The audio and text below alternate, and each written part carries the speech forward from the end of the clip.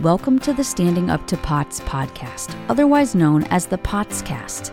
This podcast is dedicated to educating and empowering the community about postural orthostatic tachycardia syndrome, commonly referred to as POTS. This invisible illness impacts millions, and we are committed to explaining the basics, raising awareness, exploring the research, and empowering patients to not only survive but thrive. This is the Standing Up to POTS podcast. Hello, fellow POTS patients and nice people who care about POTS patients. I'm Jill Brooke, and today I'm excited to discuss POTS with a very special expert who has a lot of great perspectives to share. Marie-Claire Seeley is a clinical nurse consultant at the University of Adelaide in Australia at the Centre for Heart Rhythm Disorders. She works clinically with POTS patients and is also a POTS researcher. In fact, she is one of the research grant winners from this past year here at Standing Up to POTS. Her team at the University of Adelaide has done exciting work on various aspects of POTS. For example, they've used high-tech approaches to studying brain fog and a bunch more. I'm not sure how much she can talk about their new research that's happening now, but I'll sure ask. Clinical nurse consultant Seeley has also founded the first nonprofit organization for POTS in Australia. So Claire, thank you so much for speaking with us today. Thank you, Jill, and thank you for that introduction. It's great to have a podcast that really addresses the POTS community and their needs. So thank you for providing that.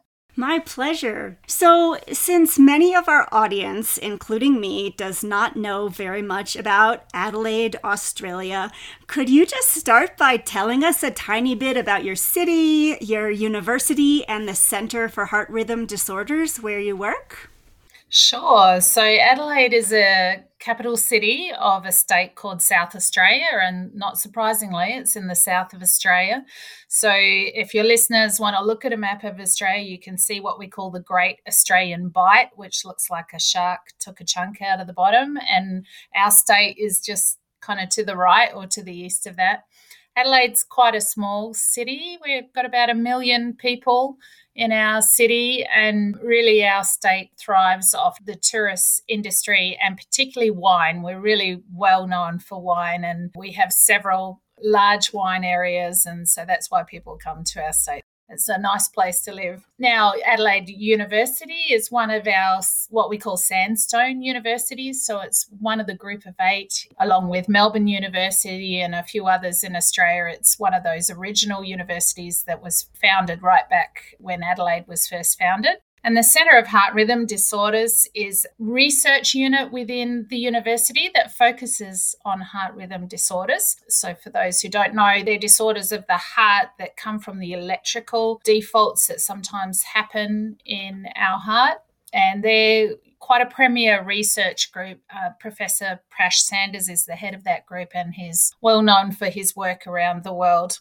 We'll talk about it a bit later, I'm sure, but cardiologists who look at heart rhythm disorders are often the first people that diagnose POTS. And that's because most people's symptoms center around a fast heart rate. And so often doctors refer them on to these specialists, and that's why our centre has an interest in POTS. So just for reference, are there a lot of different heart rhythm disorders, and is POTS a big one? Like when you see a young person, do you think, oh yeah, that's POTS? Or are there a lot of other heart rhythm disorders a young person might have? Yeah, so there are quite a few heart rhythm disorders. In terms of young people, we don't see too many heart rhythm disorders. There's a couple that are quite prominent. If you see a young person with a fast heart rate, we would consider a condition called SVT, which can occur in young people. We don't see many young people at our clinic, really. The largest amount would be kind of older people with arrhythmias that develop as you get older. When we do see young people, we have to consider whether their arrhythmia is POTS. Now, POTS is technically not an arrhythmia. So it is a fast heart rate, but it is not arrhythmic. And that's one of the things that we look for in the clinic. So if somebody's coming to us because the doctor said this person's complaining of palpitations, their heart skipping beats and so on, we will put a Holter monitor on them for 2 days. We'll look at that Holter monitor to exclude arrhythmic disorders. We want to make sure that they don't have one of these other ones. If they don't have that and they are telling us that these fast heart rates happen when they stand up, that they seem to be okay when they're sleeping at nighttime, but mostly it's associated with their posture, then that's highly suspicious of POTS for us. And then we look a bit further into that. So what made you and your team get interested in POTS? And have you always been, or is it a relatively new thing there?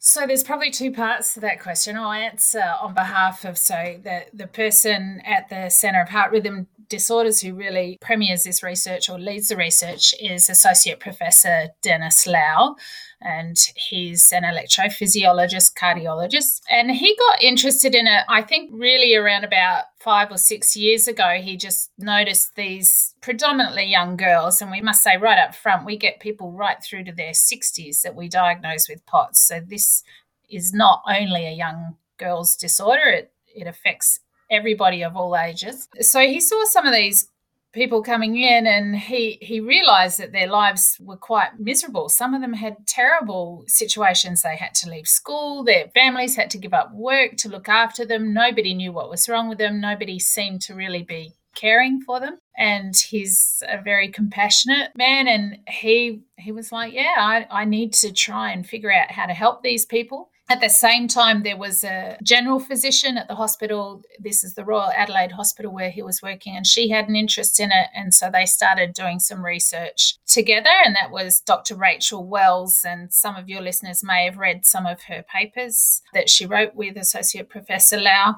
And so the work just kind of snowballed from there. It was appropriate to go with our research group. It was of interest, and particularly it was of interest to, we call them EPs or electrophysiologists, because they were interested whether these tachycardias can cause difficulty with the heart later on in life. Nobody really knew that. Everybody had always assumed that, oh, it's tachycardia, you're fine, just get on with life. But nobody's actually studied that. So that's something that was of interest for them to pursue, and they're still pursuing that.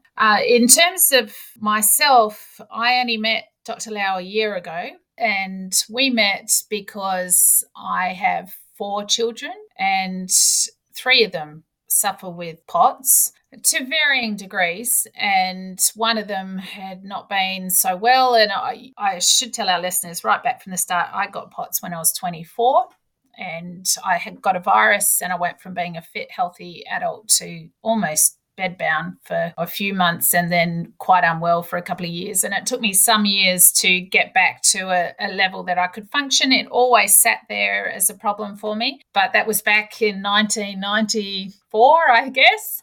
And back then it was, well, you're a woman, you're young, this is anxiety. And I knew it wasn't. My husband knew it wasn't. So we pursued that, and it's really what triggered my interest in research was my own personal research to find out what the heck was wrong with me. And I also have Ehlers-Danlos, which a lot of your listeners will know about. And so I had all those accompanying problems with gastric dysfunction and joints and pain and so on. I kind of trod that journey personally, and as my kids developed some of these symptoms, and I had one child who was particularly unwell with gastroparesis as she became a teenager, and for your listeners, that's a condition where the stomach just doesn't move on, and it's not common, but we frequently see it in people with Ehlers-Danlos and POTS. And it was really her condition and seeking out help that really drove me to more research, and that's when I really discovered that our family, all these dislocations and problems with our joints, was this condition that I didn't know we had. I was at that point an emergency nurse, and that was my passion and my love. I was a little jaded by the medical system, and I didn't want to get back into that POTS research area because I knew that a lot of people thought that it was all in our head, and I found that confronting as both a nurse and as a parent and as a sufferer of the condition. I didn't want to put myself in a position where I was fighting people all the time, so I kind of put it on the back burner. And then I did my master's research in another area. And then I was just going along with life quite happily. My kids were kind of managed okay. And then I got very, very unwell about 2 years ago. It all just blew up. My POTS just got out of control. I had lots of bleeding issues, which goes with the Ehlers-Danlos, and I spent a couple of years in and out of hospital. And then finally at the end of that, when I kind of got better again, I took my daughter off to see Professor Lau, Associate Professor Lau, and he kind of gathered that I knew a bit. I tried to be a little quiet in the appointment, but I responded to a few things. He said, "You know about this condition," and we had a discussion, and he actually challenged me a couple of months later when we were talking about it. He said, "Claire, you know a lot about this. You're a researcher, you're a nurse. There's so much you could do to help people. Come and help me." So he had more patients than he knew what to do with, and they're complicated and they need a lot of multidisciplinary help. So that's what happened. I got on board and started helping, and I love it. And I love it because I can't necessarily do much, but I can at least tell people that we know what this is, that we understand the difficulty of it. And a lot of them, the best medicine that you can give them first off is believing them. That's a giant step for a lot of people. And along the way, we hope we can improve our care to actually find some relief for people. Wow, so if you had this starting in 1994, I believe that POTS did not even have a name until 1993. I don't think there were any patient advocacy groups. I don't think there was a WebMD. I'm not sure Google even really was a thing or well known. So I can't imagine what a good researcher you were to figure that out in 1994. Well, it was probably 1995 that I figured it out, but I actually had a daughter at that point who was unwell. It was probably 1996 actually, so it was a couple of years after, and I was researching her, and I just kept looking and I kept searching. There wasn't much around, but there was a bit of chatter around this condition that onsets that causes this orthostatic intolerance. And I knew that it was a post-viral syndrome. I had absolutely no doubt that it was. It came on with a virus. It made me incredibly unwell. I knew I didn't have anxiety. I'm a country girl, strong, sturdy. I'd just spent 2 years working in Eastern Europe, actually, during the kind of post-Iron Curtain falling down. So I was working in Yugoslavia in the war. I went through some pretty incredible experiences, and I suffer from anxiety, fortunately. So I knew that wasn't the issue, and I knew that there had to be an answer. So I just kept going and pursuing it. Wow, I'm glad you had the strength back then when there was so little support.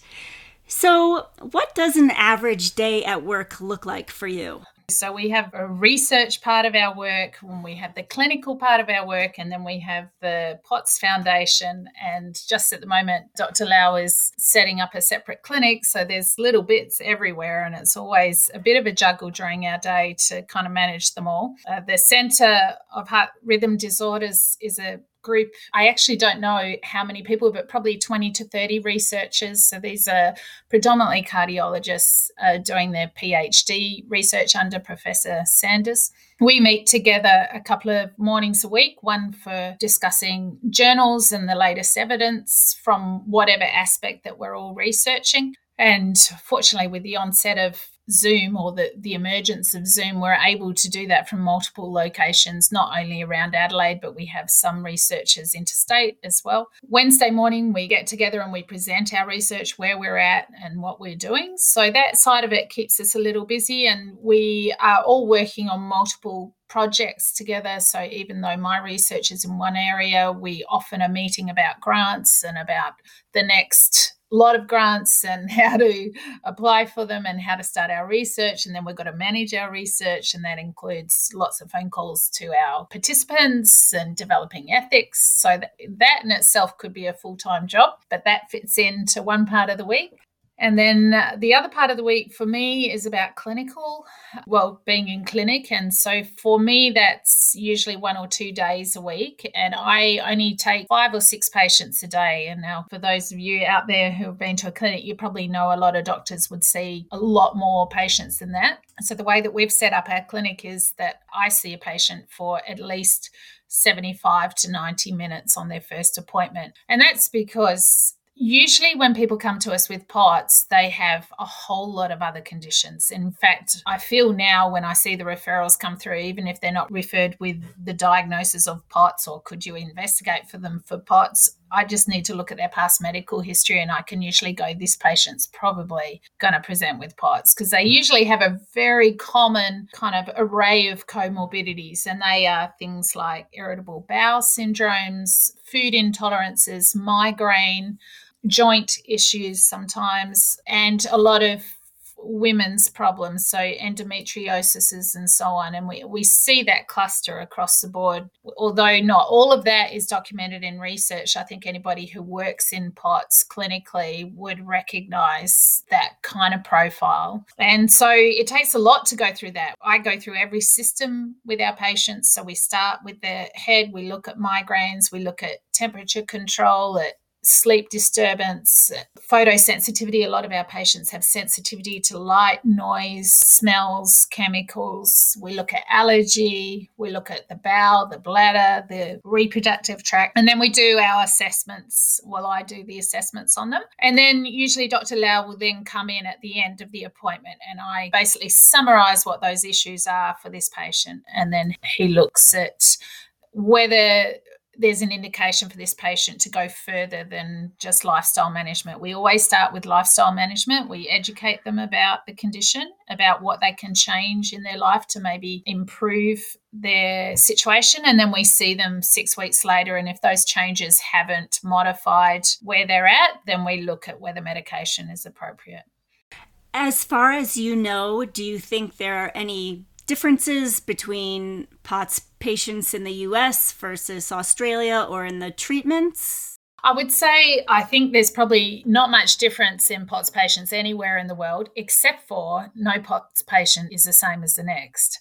Saying that, I often sit there thinking, I wish all my patients could just line up and come into a room and I'd put them into separate areas and group them together. I feel like when you're working in this area, you see a common type of patient. And as we know, POTS is caused by multiple things that we don't fully understand yet. And my experience is that you can definitely see patients who fall into one kind of category. They even sometimes look alike. So particularly we have one, what we would call phenotype of patient, who is often very long and lanky and lean and has certain signs about them that as soon as they walk in the door, you know kind of what this patient's life is going to be like, what they're going to tell you because you've seen it before. And then sometimes we see completely different. We see some people who are shorter and a little bit more tubby or carry a little bit more weight that they can't move despite the fact that they don't necessarily eat that much and they feel unwell a lot, and they often have issues with endocrine and they have issues with their reproductive system. So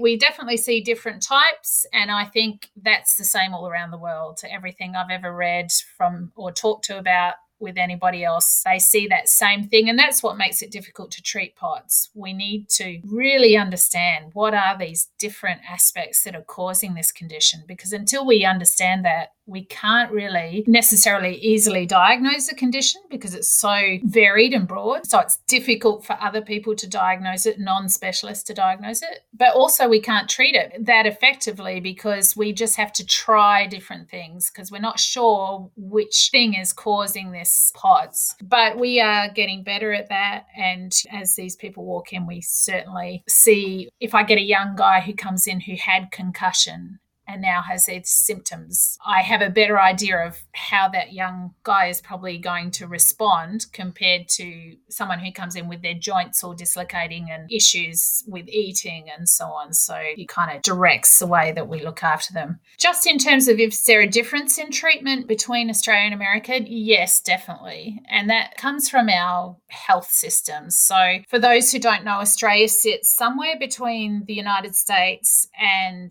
England in terms of our health system. So England has a very socialised medical system, the NHS, and over there basically everybody sits under that system, and the system pays for everything. It's all free, but you may have to wait a long time for some things, and some of the things that you would get, say in the United States as a treatment, the NHS won't fund, because unless there's good evidence that it absolutely works for this patient, that it absolutely gives better quality of life, then it may not be funded yet through the NHS. Australia's medical system was based on the NHS, so we have a socialised medical system called Medicare, and that works really well. I've lived all over the world, and I would say Australia has one of the best medical systems in terms of its managing the best for the most amount of people. And we do have a private medical system that's a lot more robust than England, but not anywhere near what the United States medical system is. So in America, you get a lot of treatments used because you have this privatized medical system that gives a lot of incentive to research, to development of medications and development of new techniques and new therapies. And we follow America a lot of the time. That's where a lot of our research comes from. We see what they're doing. You guys get to trial it all. And then we go, oh, hey, that works for them. Let's bring it over here. And then our Medicare system will sit down and go, okay, can we afford this therapy that they've been using over there? Now we'll trial it and see if we can. So what that means for our POTS patients is that some of the stuff they read out of the American research, they come to us and they go, hey, we've seen this and this works for them and they have this treatment, they have this diagnostic study. Can you do that? And the answer sometimes is no, we can't. Tests for a lot of the antibodies that are available for testing in the United States. The QSAT test that is talked about a lot is not available in every state. There's only a couple of places it's available, and it's only available through public health, and sometimes there's a long wait list to get into those doctors that do those tests. And I'm not sure if this is entirely true, but anecdotally I've heard that one of the neurologists who does a lot of work with POTS in Melbourne has a 4-year wait list. So that's not just for POTS patients. He's a public neurologist, and so he sees people with all sorts of conditions. But if you have really bad refractory POTS and you need more help, you're going to have to wait a long time to see him to get the therapies that he uses. So these things aren't routinely available for our patients, and that frustrates them because they might even attend some of these international conferences that are online. They hear what's happening in America and they don't understand necessarily why we can't have it in Australia. But in Australia, our funding has to look at the diagnostic study and look at the cost effectiveness of that for the whole of society, and whether that really having that study, whether that study will change an outcome for a patient. If there's not enough evidence that it actually changes it broadly, then it won't be funded. That's just where we're at, and we have to manage it. And I think in the US, many patients find it's also a very long wait, and they also have a hard time getting referrals to good specialists. And then there's the whole insurance thing. But actually, I did have a question related to your healthcare. It's a little indirect, but my question is, do you find that your POTS patients tend to be high achiever types? And the reason I ask is because here in the US, it seems like they are, but I wonder if that's just because our healthcare system is so brutal that only the strongest and the most tenacious survive it long enough to get the POTS diagnosis. And I know that your healthcare system always gets ranked as one of the best, so presumably patients don't have to fight so hard to get a proper diagnosis and care. Yeah, and that's such an interesting question, Jill. And I've often thought about how can we capture this? I mean, we've set up a POTS registry at our clinic for the very purpose of capturing that. What are the characteristics of our patients? So if someone comes to see Dr. Lau at the moment, they're coming to see him as a private patient. So that means here in Australia that Medicare pays for about half of the cost of seeing Dr. Lau, and the patients pay what we call a gap, another half. And for some people, that's a lot of money, and especially for a condition that's a chronic condition. So they have to come back multiple times. Dr. Lau does work in our public system as an EP cardiologist, but unfortunately the public system does not look after POTS patients very well at all. And our experience is that they experience everything that you hear around the world. They often get dismissed, they go to emergency, they don't get treated, nobody knows what's wrong with them, they think it's in their head, they send them home. Even with a patient who we have diagnosed who is very unwell, we do put patients into public hospitals, but it's not easy for us to do it. And we have to make sure that they're in there with Dr. Lau overseeing their care, because otherwise they can actually end up in worse trouble in terms of there's nobody else there who really understands their condition. But what we do tend to discuss this quite a bit. I am suspicious that the people that we see are generally at the higher end of socioeconomic strata.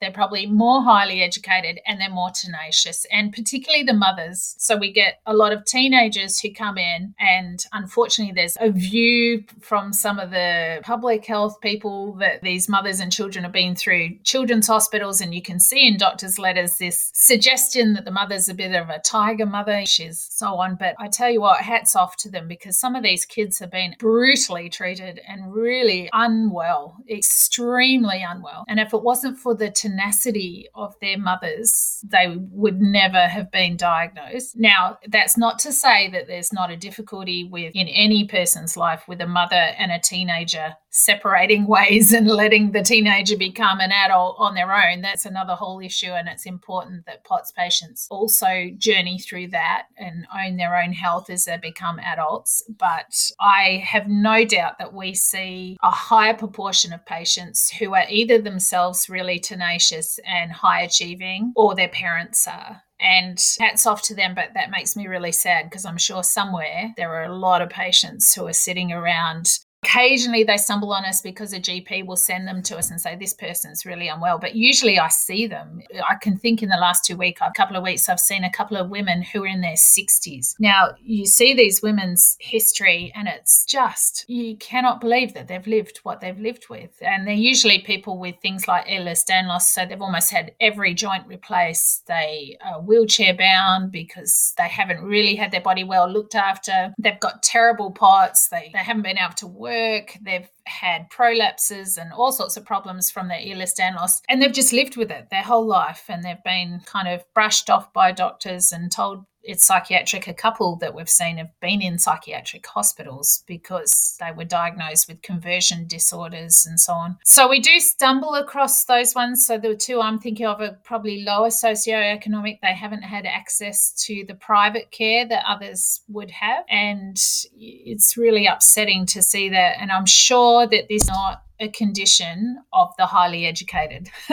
This is a condition that affects everybody, but we are seeing the higher end of education and tenacity and social economic ability to seek help, which means that one day when we get a biomarker for this and when we're able to actually discriminate our cohort and really go out there and diagnose people, we're going to find there's a whole lot more people with this condition than what we know.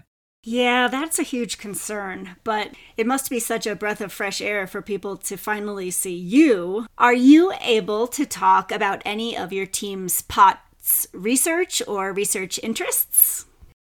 Sure. So I'll give a general view of it, and it's no big secret there, but yeah, we do need to be a little careful. So I particularly have an interest because of my own experience of having a virus and having a lot of the inflammatory conditions. So some of your listeners will be really aware of maybe the controversy even of the whole mast cell debate, but a lot of them will even be familiar with the signs of that. So mast cell are little cells around our body that really respond inflammatory way to triggers, and in some people those mast cells, we think, cause a lot of havoc right across the body, and I'm definitely one of those people. So I've had a few of those really atypical reactions to things, ended up in ICU. No one knows what's going on except for my whole body's kind of going mad. Oh, we don't know, but no, you don't have allergy. They've never been able to locate that. So when the mast cell thing came about, I was really intrigued by it, and I see a lot of patients with that condition. So obviously my research has some focus around those biomarkers, trying to explore and understand what drives this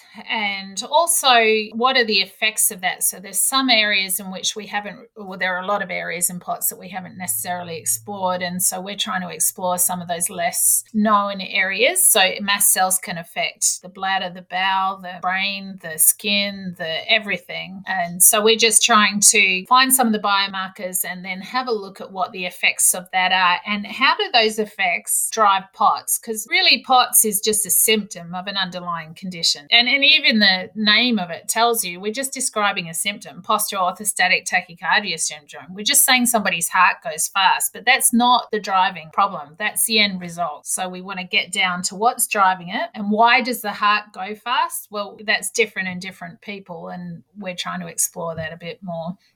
So you have just launched a new nonprofit organization. Can you tell us about that? Sure. So just because we didn't have enough to do.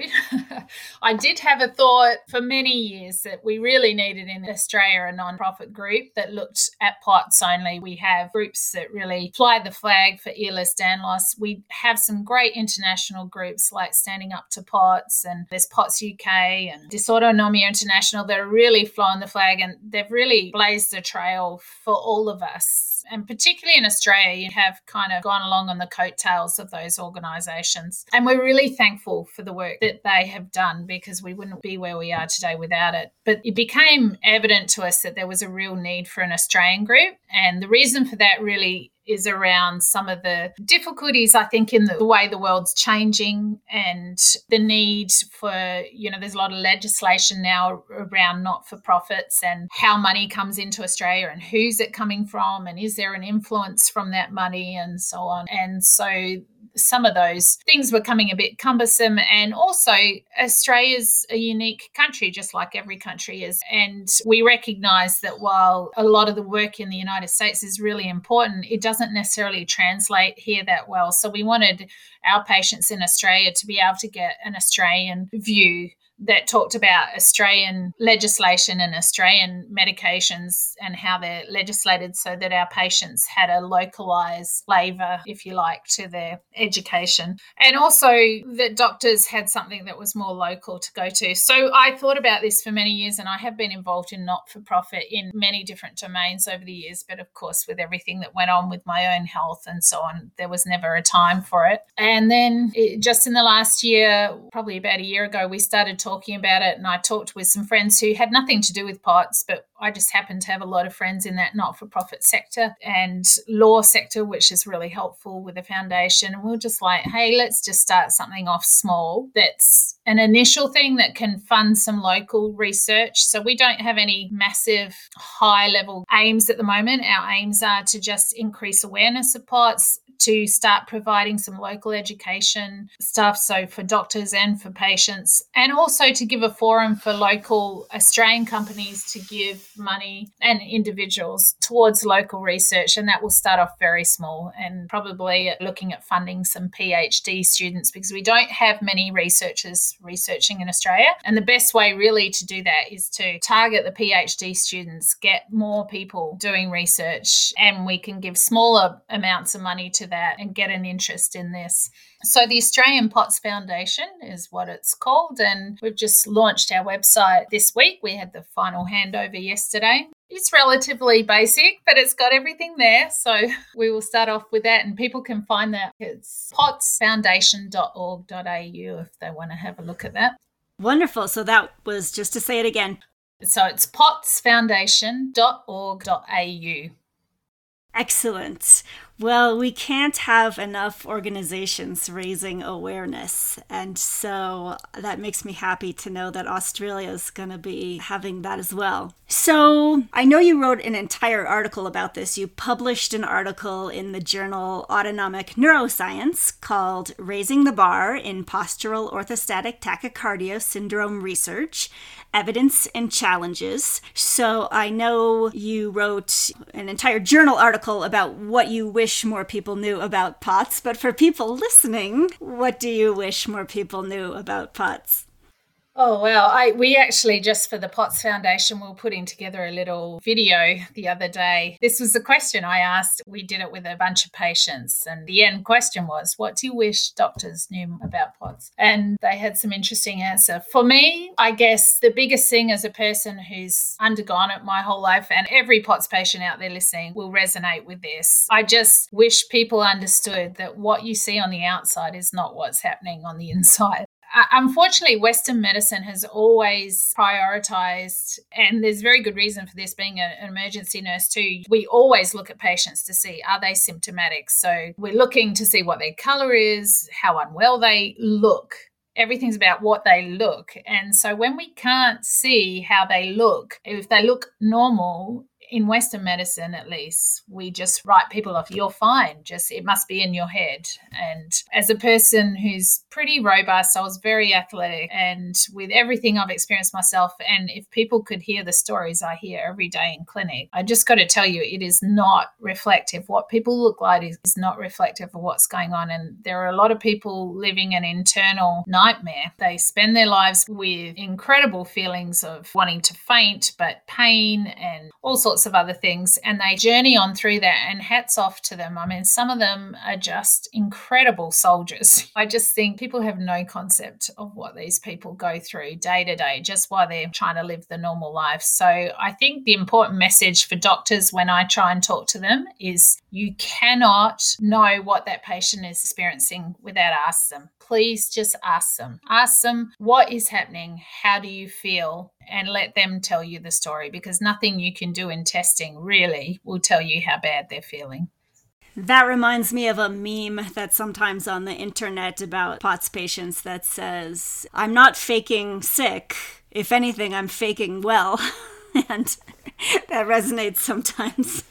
That is so true. That's such a great meme. I hadn't seen that one, but that is so true. Yeah, look, they need a medal. And sometimes I say that to my patients. You should be given a medal to get through. Some of these young girls, particularly, who have got through university, had children, doing motherhood, and they can't even have a shower because they'll faint in the shower. And I just think there's not many people out there that could manage that, and you've done it, and you should be recognised for it.